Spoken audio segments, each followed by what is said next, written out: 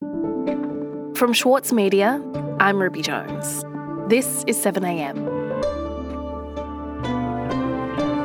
Australian gas prices are skyrocketing. In fact, they're going up all over the world.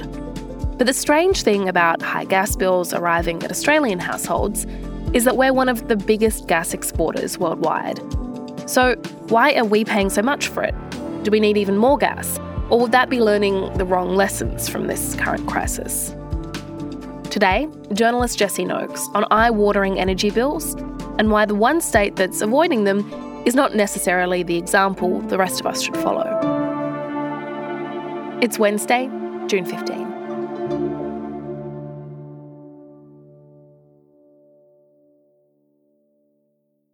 Jessie, I want to talk to you about energy prices here in Australia because, as you know, they've gone up not just by a small amount, by a lot, by as much as 8,000% in some parts of Australia. And so I thought that maybe we could start by talking through what it is that we've been seeing because, I mean, those numbers, they're pretty extraordinary.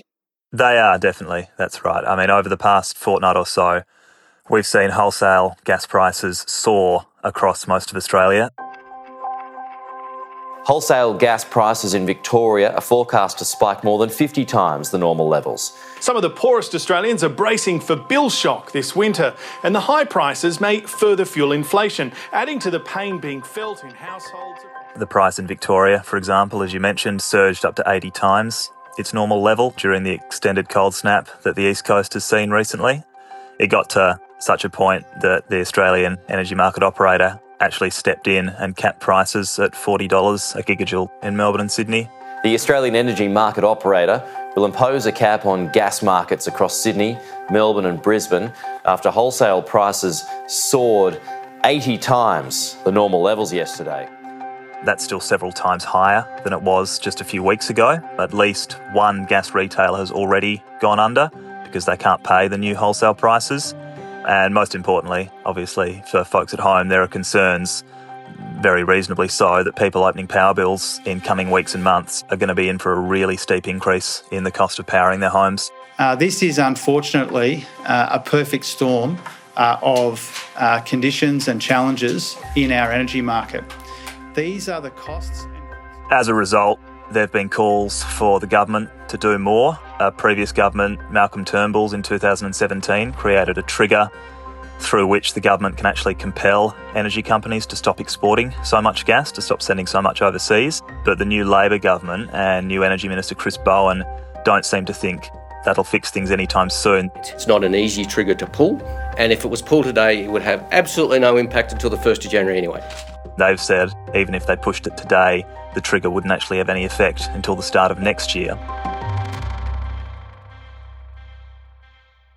Now, the one exception to the crisis we're seeing across the country is my state, Western Australia. Prices in WA have actually stayed completely stable at around about $6 a gigajoule throughout, so 7 or 8 times lower than what the East Coast is seeing at the moment. That is no coincidence because WA is also the only state that's got a legislated cap on gas exports to ensure that they've got sufficient domestic supply to meet the demand.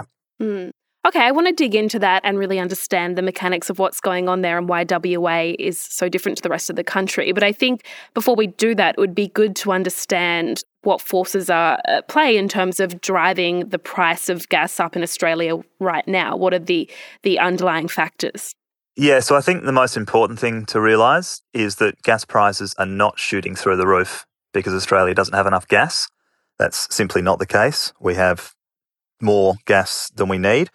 Nor is this about a few coal-fired power stations being out of action or a bit of cold weather on the East Coast.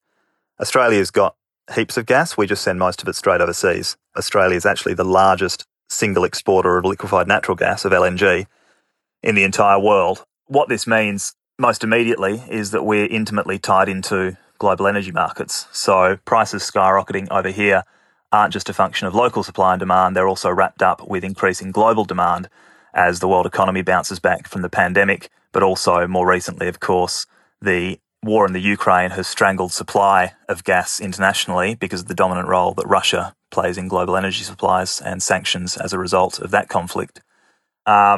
I think locally the story is one of own goals and missed opportunities. In fact, earlier this week, former WA Premier Alan Carpenter, who I spoke to for this story, described what Australia's done in recent years as like walking into traffic wearing a blindfold, predictable consequences for a predictable failure of government policy.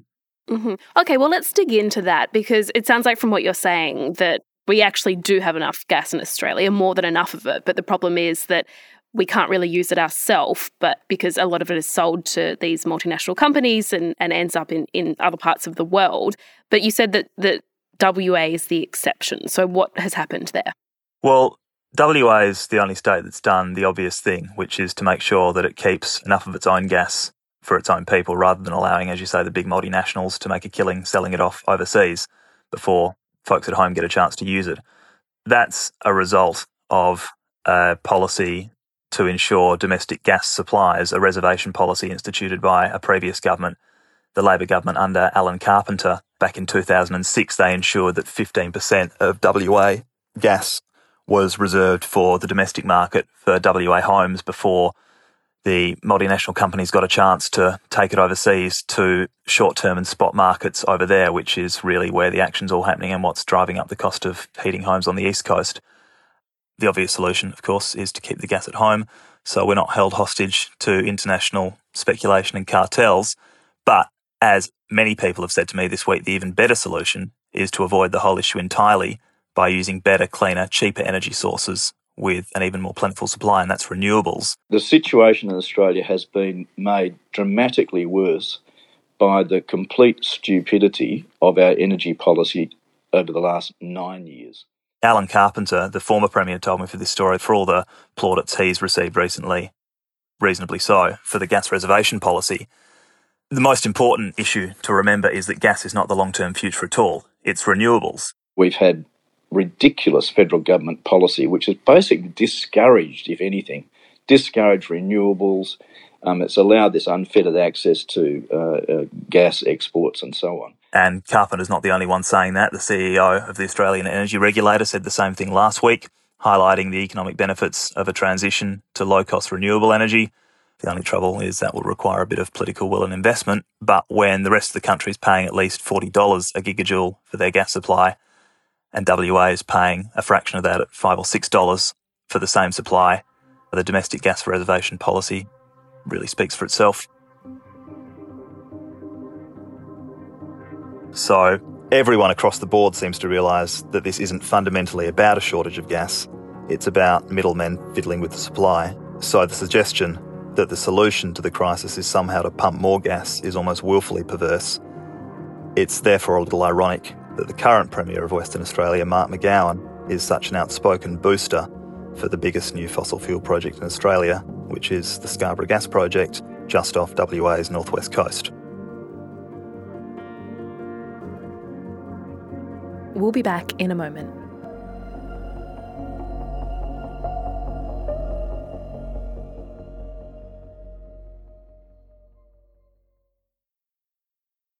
The Every Moment Matters campaign provides accurate, evidence-based information and advice about alcohol, pregnancy and breastfeeding. It has been created by the Foundation for Alcohol Research and Education and endorsed and funded by the Australian Government.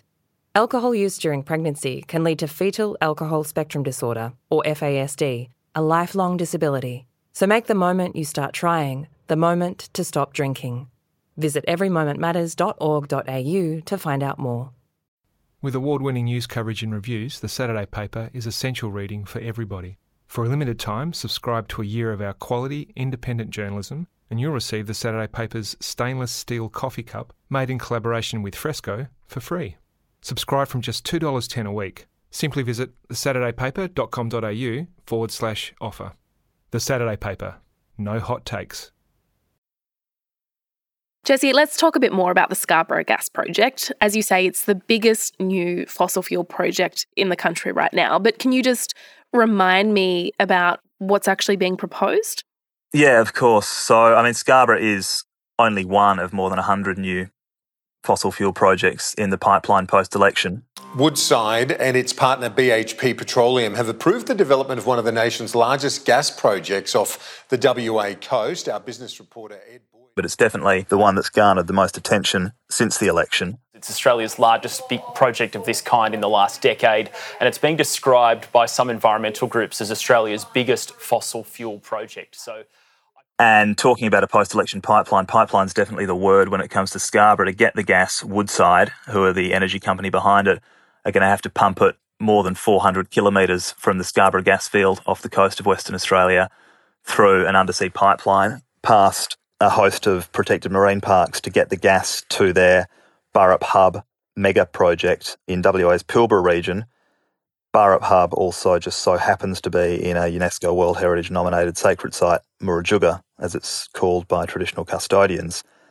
Once the gas gets to the Burrup for processing and refining and shipped overseas, primarily of course, it's projected to emit more than 1 billion tonnes of CO2 by 2050, and that is almost 3 times Australia's total annual emissions at the moment. So it's a big deal and it's a big project.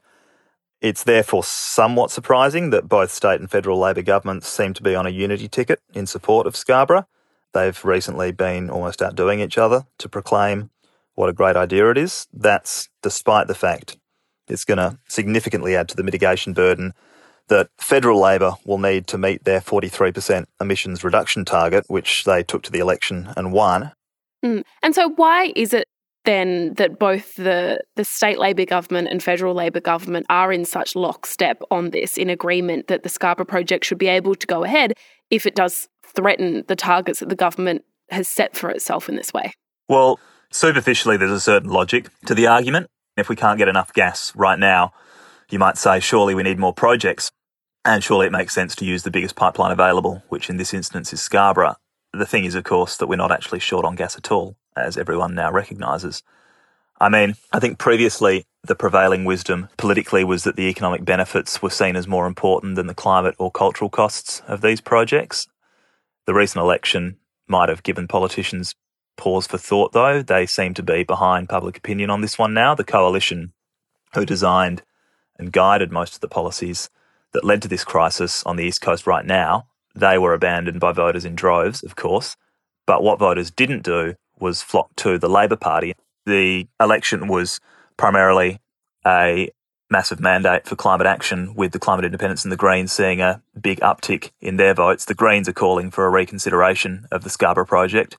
Greens leader Adam Bandt was very clear with me this week. He said the Albanese government could stop Scarborough if it chose to, and he was very firm that the Greens would support any new legislation to prevent new coal and gas projects. He said that backing massive projects like Scarborough meant the new government isn't listening to what the public just said in the election, and I think based on the recent election, a majority of the public probably agrees with him on that one. But to what extent is the project now a done deal if it does have the support of the federal government and the state government? Well, it depends who you speak to. If Woodside are prepared, and they are prepared and have guaranteed to the WA state government to implement the appropriate offsets for the development of the Scarborough gas field, then we support that because it absolutely fits within our ambitions for net zero emissions by 2050 as well. McGowan's recently said Scarborough has all the approvals it needs. Federal Resources Minister Madeleine King was out recently saying it has their absolute support. The government will support energy developments and resource developments that meet environmental standards and approvals, and also have a goal of making sure we go to a decarbonised world. Woodside, the company behind Scarborough, are a little bit more refined. They say they have all primary approvals for the project, but they also say that execution is underway already. Others, though, have a different view, including some of the regulators for this project. So Bill Hare, the climate scientist and researcher, he told me he's convinced there's a legal and political avenue still open to opponents of the project, and most of that comes down to cultural heritage and ultimately to cultural authority, who gets to speak for this country. Bill Hare reckons the big gap in the assessment is there's been no assessment of Aboriginal cultural heritage impacts, and the head of Clean Transitions at Greenpeace, Jess Panagiris, said much the same thing. She reckons it's a mistake to think that Scarborough is a done deal, and that at this point there are still several regulatory and legal avenues available for stopping it. So there's certainly still questions remaining over the project, at least the offshore parts of it, and a lot of those seem to come back to the impacts on the environment specifically, and especially the cultural environment, which involves protected marine parks, migratory paths for whales off the coast, and then once the gas gets to the coast, on Murujuga itself, the oldest, largest and very sacred Murujuga rock art site, home to more than 1 million petroglyphs, which we've spoken about previously, and a very sacred site for stories and songlines for traditional custodians, more and more of whom are speaking out against the project. Right, okay. And so, Jesse, just reflecting for a moment on the current situation, on the rising gas prices, the quote-unquote gas shortage that we're seeing in Australia, there would be some people, I think, who would say that one solution to that crisis is to actually support the development of new gas projects like the Scarborough project. But would that be misreading the situation? Yeah, I think that's right. I mean, in the short term, it probably makes proponents of the project sleep a little easier at night. It gives them an easy out when critics attack the climate cost of big fossil fuel projects like this. But it's short-term thinking like that fundamentally that got us into this mess. And it's really unlikely that the same short-term thinking is going to get us out of it. I think the reality, based on what most people I've spoken to have agreed this week, is that if we just keep chucking gas on the bin fire of Australian energy policy, which is what the Energy Minister Chris Bowen called it this week, referring to the coalition's last decade in power. If we just keep pouring gas onto the flames of that, we'll be back here again in a few years' time. Meanwhile, the planet's going to keep heating up, weather's going to keep getting more extreme, geopolitics will get more uncertain and fractious, and all the preconditions globally that led to this mess in the first place are only going to get worse.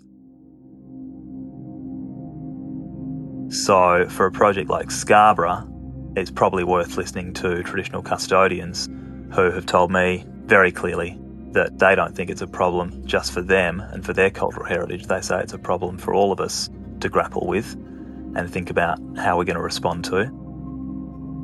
And ultimately, I think that former WA Senator Scott Ludlam said it best on this one. Ludlam told me that if the answer to the gas crisis on the East Coast is more oil and gas, then we fundamentally misunderstood the question.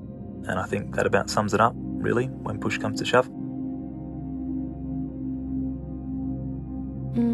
Jesse, thank you so much for your time. No worries. Thanks so much, Ruby. Appreciate it.